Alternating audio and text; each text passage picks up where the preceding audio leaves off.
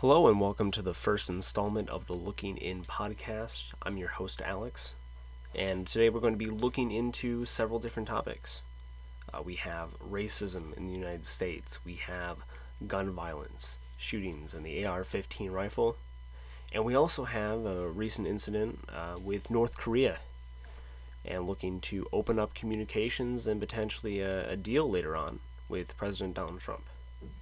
So all of that today on the Looking In podcast. Right, and the first topic of discussion, racism in the United States. Now, the idea of racism, of course, goes way back to slavery, and then segregation, and civil rights, and Martin Luther King Jr. goes way back, and we've eliminated many of those barriers along the way. However, there are some who still say that racism is alive and well in the United States still. One of those who's come up in the news lately is a man named Tunde Way. He's in New Orleans, and he owns his own food cart there. And he's come into the news recently because he's proposed an idea of charging white people more for the same food. Now, your first thoughts on this might be, that's illegal, that's racial discrimination.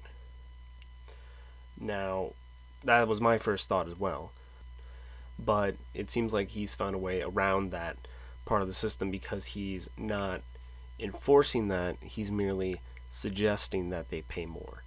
The example that the man himself provided was that any minority would pay $12 for a meal, and white people would be asked to pay $30. And this is all done in the name of racial equity of pay. He takes I believe it was the median pay for black people, and then the median pay for white people in New Orleans, and that's where he's coming up with this difference. And what he says he's going to do with the money that white people are providing is he's going to take that extra money. He's going to take the more than twice as much that white individuals paying, and then any minority, regardless of your pay status, just if you are a minority, you can get that money. You just ask for it, you get the money. I don't know how effective this is in terms of actually fixing any sort of pay gap or problems, but I mean, he does inform people at the very least that there is a difference in median pay. But I disagree in terms that this is working towards actually actively solving that problem. One of my bigger fears on this issue in particular is that people will see a pay gap, or they'll see an earnings gap is what the people are usually talking about when they talk about a pay gap or a wage gap. They're really talking about earnings, like what are people bringing in as a total of their income. I can talk later about the gender pay gap, or the gender earnings gap, and the issues with that is that it's not accounting for differences in maternity leave, of jobs, of when people are leaving the workforce, who's staying at home. It's not accounting for that. And there's a similar problem, it seems, going across with a racial earnings gap. And one of the biggest factors that comes together to contribute to the chances of you becoming impoverished or making less money is whether or not your parent was a single mother. You don't grow up with a father, you have a single mother. And African Americans are disproportionately affected by the issue of single motherhood. And that's not a racist issue. It's not white people discriminating against black people in that specific instance. There are racist individuals out there, and condemn them. Obviously, condemn them. But when looking for actual solutions and finding actual sources of the problem, it's my opinion, based on looking at the data and indicators of poverty, that you want to start with giving these children growing up a stable foundation. Obama did a speech on this a couple years back where he discussed the same issues. It was back in 2008 in Chicago. The Apostolic Church of God in Chicago's South Side where he said, and I quote, "Too many fathers are MIA. Too many fathers are AWOL, missing from too many lives and too many homes. They have abandoned their responsibilities, acting like boys instead of men, and the foundations of our families are weaker because of it." End quote. And I could not agree more with that sentiment. And now, while still on the topic of racism in America, I think many people have heard over and over and over about racism against African Americans, with racist cops killing innocent black teens. There's been so many articles over and over that I'm sure you read about. The articles that you don't read about are perhaps an insidious part of the culture that seems to be now going in the opposite direction. And there's been many articles on this same vein, and companies like BuzzFeed seem to be one of the biggest sources of this outrage and this backwards sort of thinking that's really not helping anyone but just race baiting and causing outrage. And I found one article that does this in a perfectly awful fashion. It's called 37 Things White People Need to Stop Ruining in 2018. Can you believe that? And so when I see pieces like this, 37 Things White People Can Stop Ruining in 2018, well, the first thing I think is that this might be an opinion-based piece. They might actually just be joking. I mean, because the subtext of this is, first of all, America. Ha. Like the first thing white people need to stop ruining is America. America sucks, and it's white people's fault. Ha. Right? Very funny. So it's obviously somewhat satirical, and it's an opinion-based piece. But now flip this in the opposite direction for a second. Imagine you go on to your favorite news site, and now you see an article that says 28 things black people need to stop ruining in 2018. That would be nuts. You'd be like, oh my god, what neo-Nazi is writing this article? If you can replace the word white for black in your opinion-pieced article, and it now sounds like it's coming from the Third Reich, you might want to rethink your opinions on the world, society, and the people around you. I mean, some people deserve some actual respect. And this is not solving problems. This is creating more outrage. Articles like this are why more and more white teens and young adults are feeling discriminated against and put in a corner. And that's why they're starting to shift towards the alt-right, towards somewhat fascism, and why so many people voted for Donald Trump. It's things like this, where we're no longer fighting for equality. It's white people suck. Straight white men suck.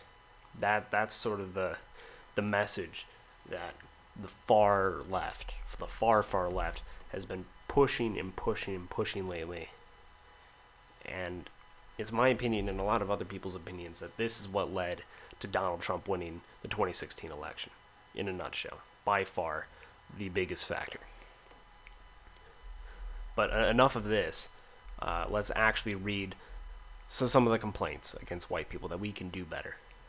The second thing they have on their list is protests.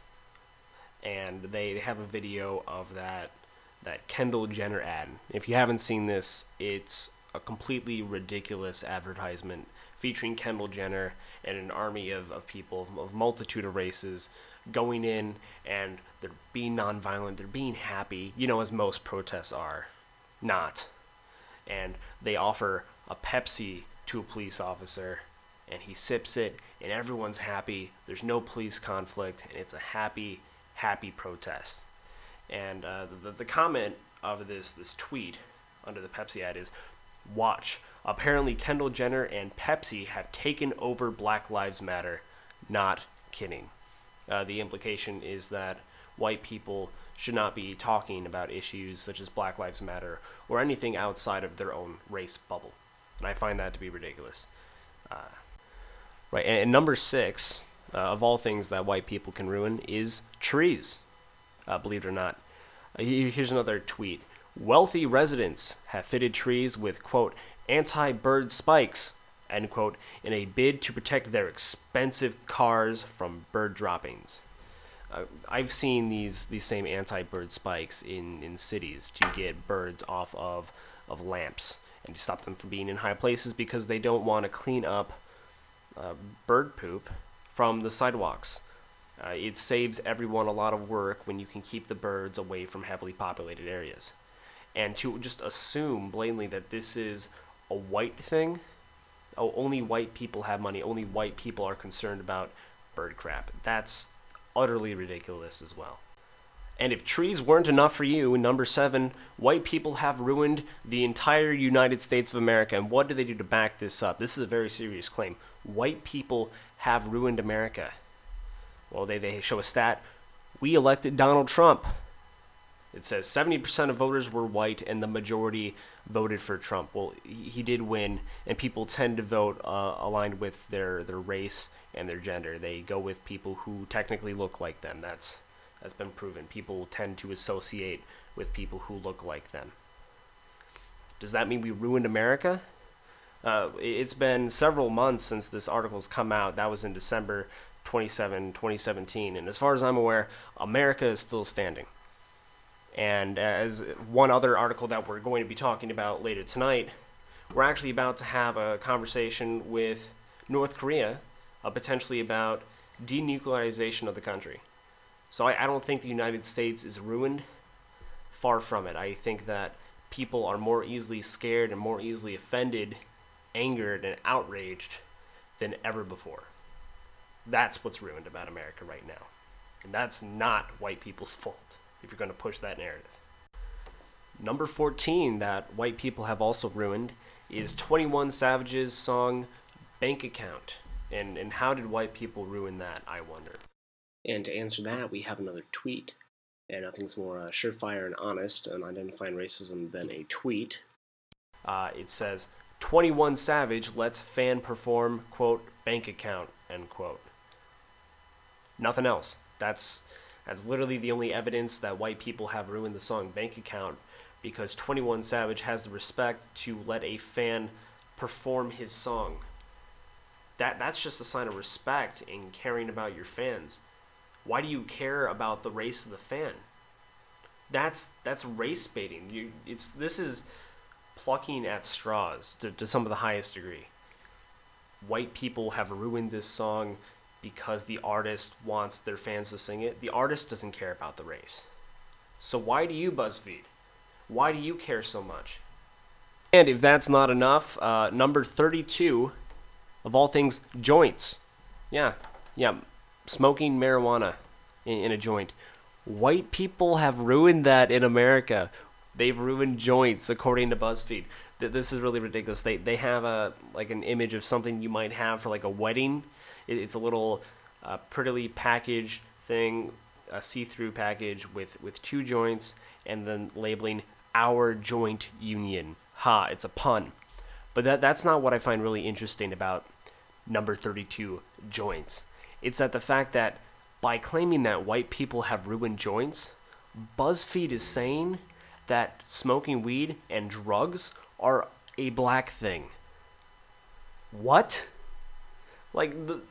It's insane how, by making all of these claims, BuzzFeed is being the most racist of them all by saying this is what black people do. Black people do drugs. What? BuzzFeed needs to take a really deep look at itself and stop the race baiting against white people and realize that the conflict that they're causing is that they are only enforcing stereotypes. That's all they're doing. Every article you see like this is trying to take stereotypes and say, this is what blank race is, and no one else can have it because X race will always be like it. X race will always do joints, they'll always do drugs, and this other race is ruining it. It's utterly ridiculous. It's utterly racist on behalf of BuzzFeed, which is so ironic because the whole point of this article is to try to say that white people are racist, white people are bad. And BuzzFeed's making racist claims against black people every other bullet point on their list. Like, it's amazing that their editors don't see the hypocrisy behind every other article these people make. Hypocrisy, to the highest degree, we have their last point, number 37, and they call this one, and Googling, quote, things white people ruin. Now, this one's going to take a little bit of explaining, but it's worth it just for the sucker punch of how awful this website is. So what they did is they were trying to do a test on making Google ads, and they looked up the term white people ruin,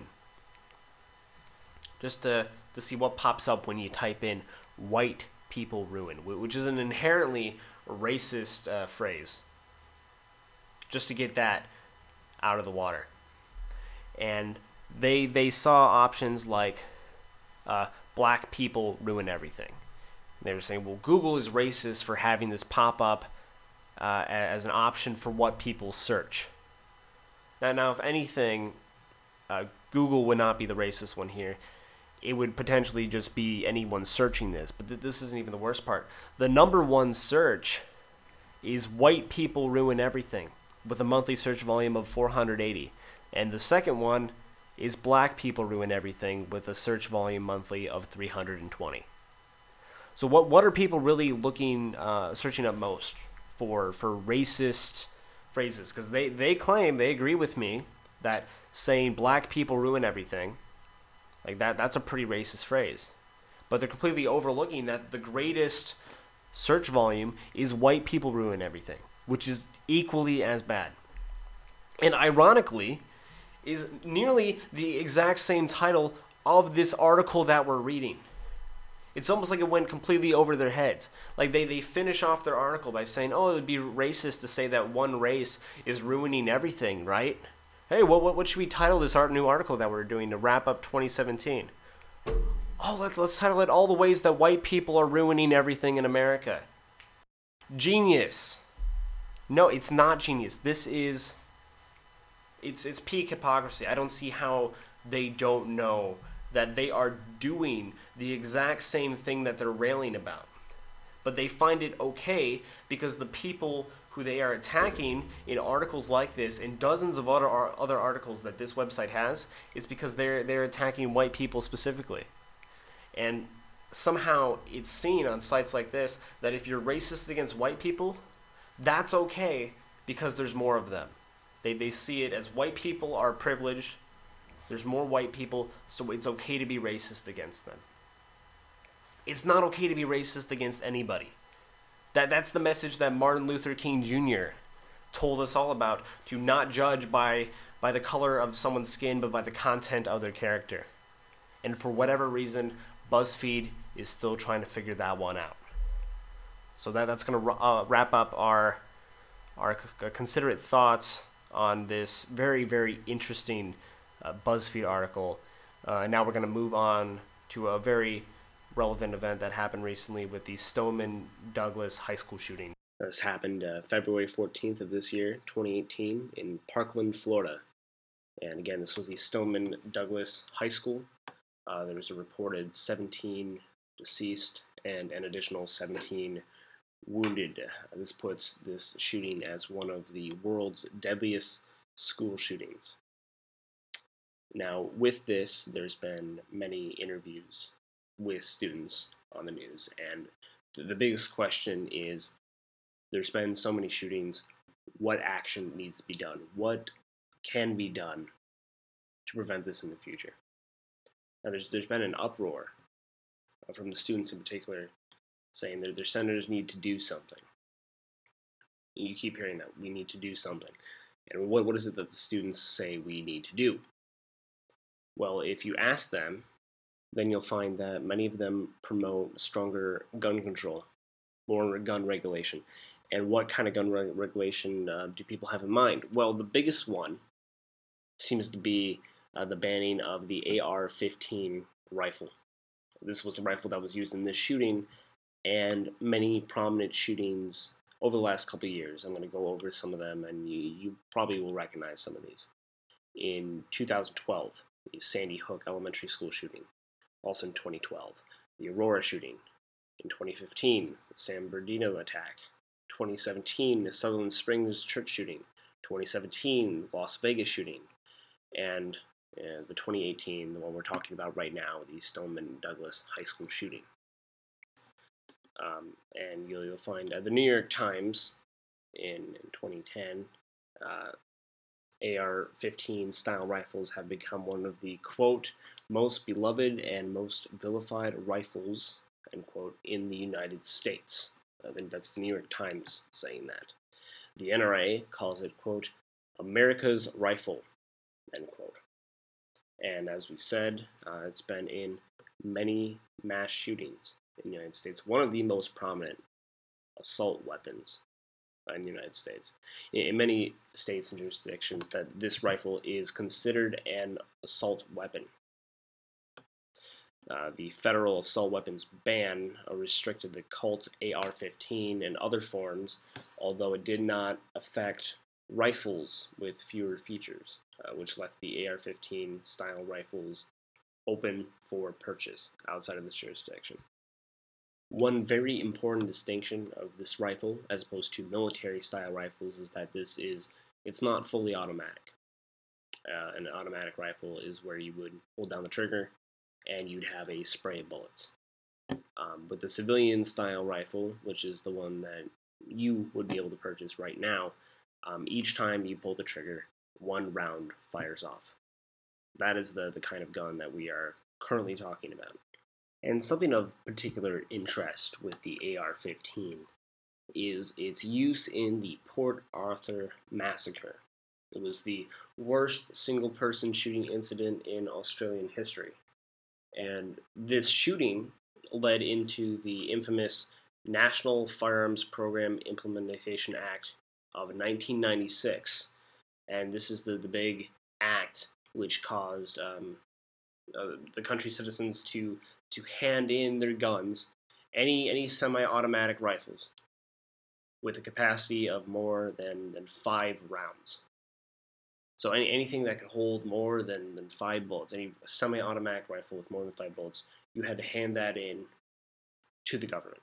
You had to give that up. And there's many people now who are saying that we need to mimic Australia's model for restriction of guns. We just need to collect all guns with a capacity of more than 5 rounds, and that'll solve our problems. Or at the very least, they see it as a good place to start on solving this epidemic of shootings in the country. I think first off, we should break down the claim that the banning of higher capacity semi-automatic weapons assisted to declining homicide rates in Australia. And to look at that, we have a graph provided from the Australian Institute of Criminology. And they have a graph titled Weapon Use and Homicide from 1995 to 2013, Number of Incidents, and they break it down by firearm, by knife, by other weapon, and by no weapon. In 1995, the incidents reported for that year, 59 by firearm. When you go up to 1996, it jumps to 98. Now that is the highest seen by firearm because of the shooting that we just talked about, the Port Arthur massacre, which led to the law being passed of collecting such firearms. And the year after that, in 1997, you have 75 incidents of homicide by firearms, which is still higher than before with the ban. It's still higher than 59. Not as high as the one including that massacre, but it's still higher. But it's declining since the massacre. So let's see if there's a trending effect. And the year after that, 1998, it was down to 54. It jumps up 1999 to 61. And it goes up and down past that point. We have graph going all the way to 2013, where the latest is 47. But when you compare the latest, years after this ban, 47 homicides by firearms. Let's go to the year right before this happened, 59. That's not a huge drop. And from the looks of this graph, it looks like the trend of declining assaults and declining homicides, my bad, by firearms, it seems pretty consistent. I can't see visually a major effect that was caused by this bill if the goal was to reduce homicides. They do have the benefit of saying that there were no mass shooting incidents since that ban. And if that was the goal, if that was the only goal, then it may have had an effect. But if it was to overall reduce homicides by firearms, it did not do that. And you can look at this graph. It's from the Australian Institute of Criminology. Weapons used in homicide 1995 to 2013, number of incidents. You can find it yourself. You can pull over this. You can come up with your own opinion. What I do find interesting is after the ban was passed, on the same graph, is homicides with no weapon spike sporadically. In the year before the ban, 108 homicides, no weapon. Year of the ban, 71, and then over the next couple of years, it jumps up to 124 homicides. A couple years later, 151 homicides. That's in 2002, and then it starts to decline at a gradual rate. But it's interesting. They ban the firearms and homicides spike up in other categories. Fortunately, though, after 2002, it seems like there was a general decline in homicides over time. Perhaps unrelated to the ban, but I worry that if the AR-15 rifle is banned, say that does happen, that you won't actually see an overall decline in homicides by firearms. And the AR-15, while it is the number one firearm used for mass shootings so far, it's not the most common firearm used for homicides in the United States. That gun that is used for the most homicides would be the handgun. It's the most concealable, and you would just be able to pull it out and shoot someone. This is most common in inner city Chicago. And with gang violence, the handgun is easy to get, easy to conceal, easy to shoot. Whereas an assault rifle is bulky, it's harder to hide. And we do have some data. This is provided from CNN, and it's called Handgun Homicides in the United States. And they have a subtitle saying, the gun control debate is focused on assault rifles, but in many states, handguns are responsible for far more deaths. You can organize by number of homicides, by percentage, or just organize by states. I guess we're going to look at ones with the most homicides via guns. Just via guns, all right? So California has had the most in the last year, 866 homicides from guns, and 71% of those were by handgun. You go by Texas, second most number of homicides, 497, 71% were by handguns. You can keep going. New York, 89% by handguns. Pennsylvania, 81% were handguns. Louisiana, 93% were handguns. 97% Illinois. Georgia, 88%. Michigan, 59%. Maryland, 96%. That's almost all homicides in that state. 96%. And you can go on, and for most of these states, for a majority of states, for a majority of homicides, handgun deaths. For the same reasons that we were just talking about. Does this mean that assault rifles are not dangerous? No. No, I disagree. I do think assault rifles are dangerous. But when you're talking about banning, like doing a ban on a gun, I think that people need to be more aware of what guns are actually dangerous, of where deaths are happening, what are the causes, who's buying these, and what are the parameters behind this. Is this the only gun that you want to ban, just the AR-15? It's a semi-automatic gun. It's not automatic. Other hunting rifles are also semi-automatic, can hold several rounds. So I'm just curious, where's the limit? where do you draw a line between perhaps a hunting rifle and a rifle that you consider dangerous? And I haven't heard a good distinction between the two. It's just been unclear with people who are saying, well, we need to get these dangerous guns away from people who might cause mass shooting. Well, I just want to know, where do you draw the line? That's the question I want answered. And I think anyone listening should think about that. At what point would you draw the line on this? What guns do you see dangerous, and why? I think in this debate, that needs to be the question most heavily addressed. Instead of just focusing on one gun, and then the next time there's a shooting, maybe it's a different gun, just ban that one in order. No, there needs to be set rules. If you're going to have restrictions on guns in general, there needs to be set rules. And right now, people are being very iffy. It's, well, this one gun, the AR-15 rifle, has been involved in some mass shootings, so we'll just ban that one. I fear that people are just going to pick up a different gun, and you're just going to go in order and try to ban all guns in succession. This needs to be something that's thought about. What aspects of guns are dangerous, are the most dangerous, and the most viable in mass shootings, if that's what we're trying to prevent more than anything else, mass shootings. And what can we do to prevent that legally? And is banning certain guns the best way to prevent this?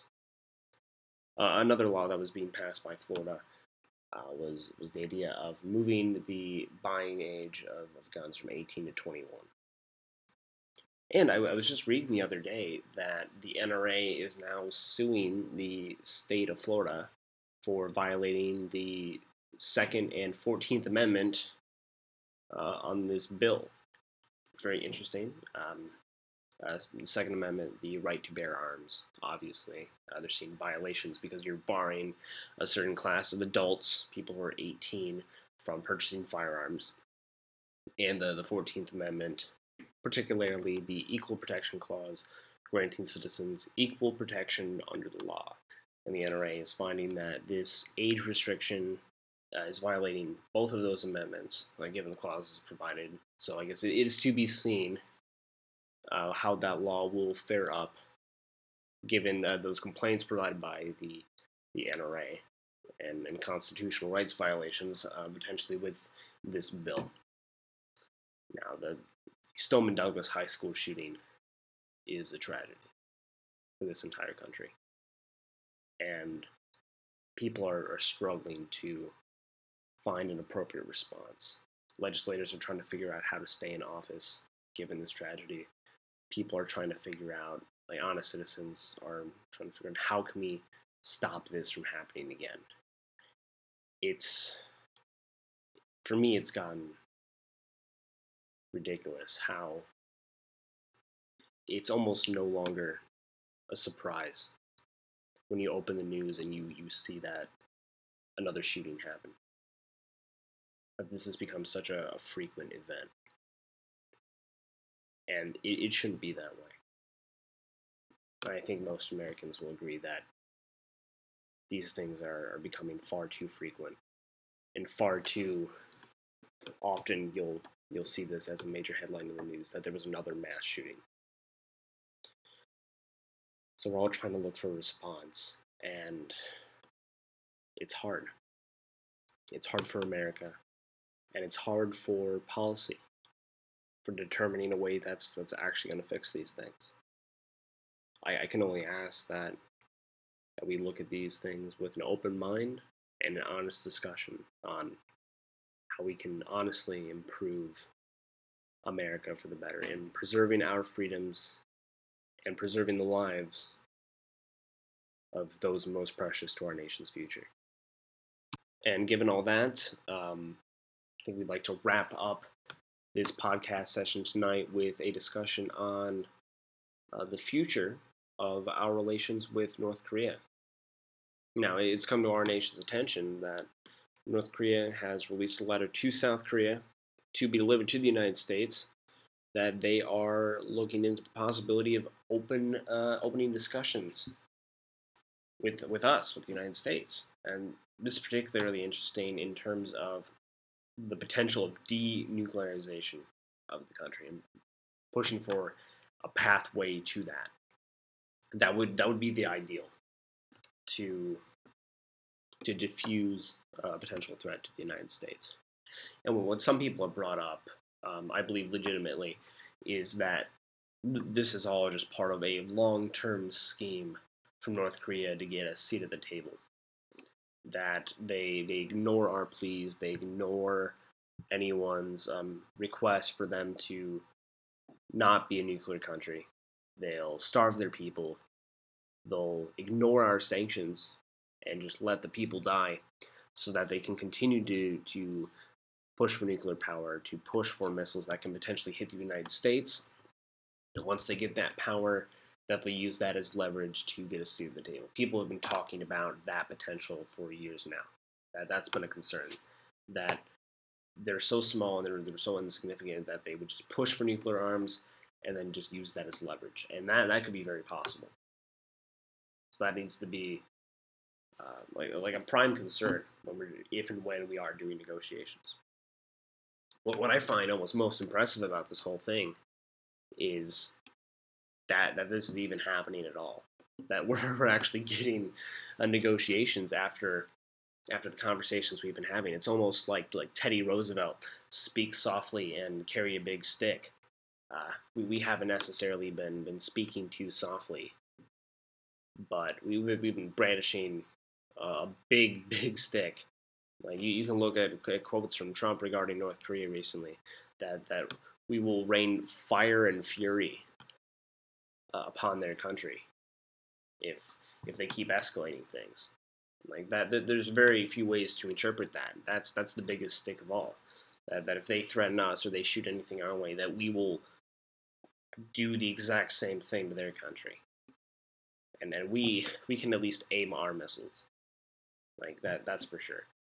I saw an article a couple weeks back of North Korea attempting a missile launch, and it dropped in their own country. They weren't even able to get it out into the ocean. That it just landed in their own country and detonated inside of that. Like, this country does not have very successful technology.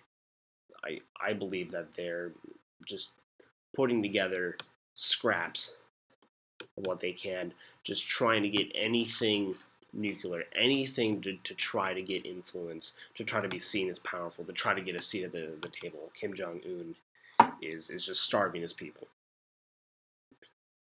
So say we do get these talks. Well, what should be seen as important on both sides?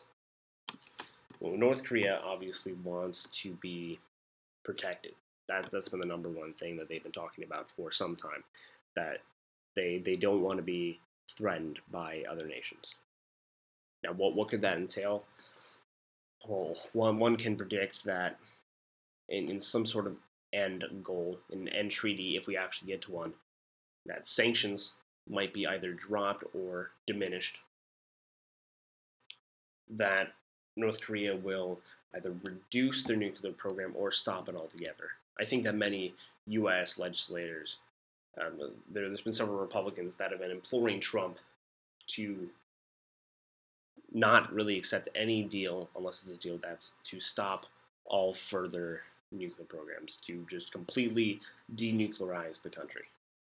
Now, will North Korea agree to that? I'm not so sure.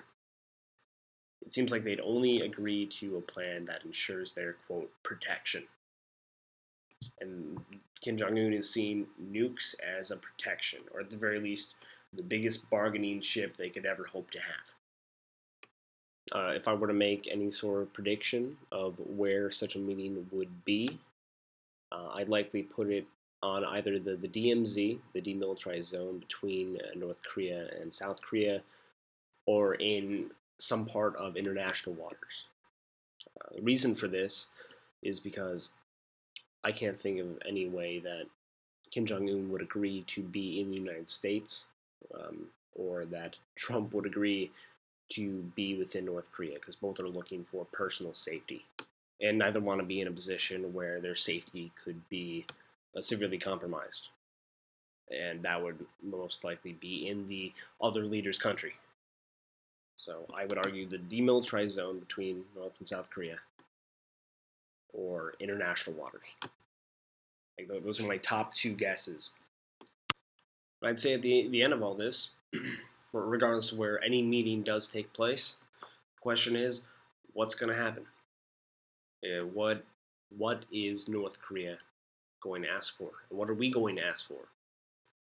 Well, there's been similar talks in the past, and the pattern that we see, North Korea asks for protection. They ask for, maybe they'll ask for reduced sanctions. So they'll ask for a loosening of the knot around their neck. And you do that, and they promise to remove or reduce their nuclear program, and what happens? They don't. They'll lie, and they'll increase their nuclear research, increase their nuclear program, and then we just are cheated in any deals that have ever gone with this dictatorship. So I'm personally open to any talks, but I would be very wary of any deal that would end in North Korea saying that they're removing their nuclear stocks or reducing their programs. That does not involve something similar to the Iran deal, which involves us looking into their stocks and seeing that they are actually actively reducing or removing these tests or removing this nuclear arsenal that they're attempting to build. Would North Korea agree to that? I doubt it, which is why I'm all for the idea of these talks, but I'm extremely skeptical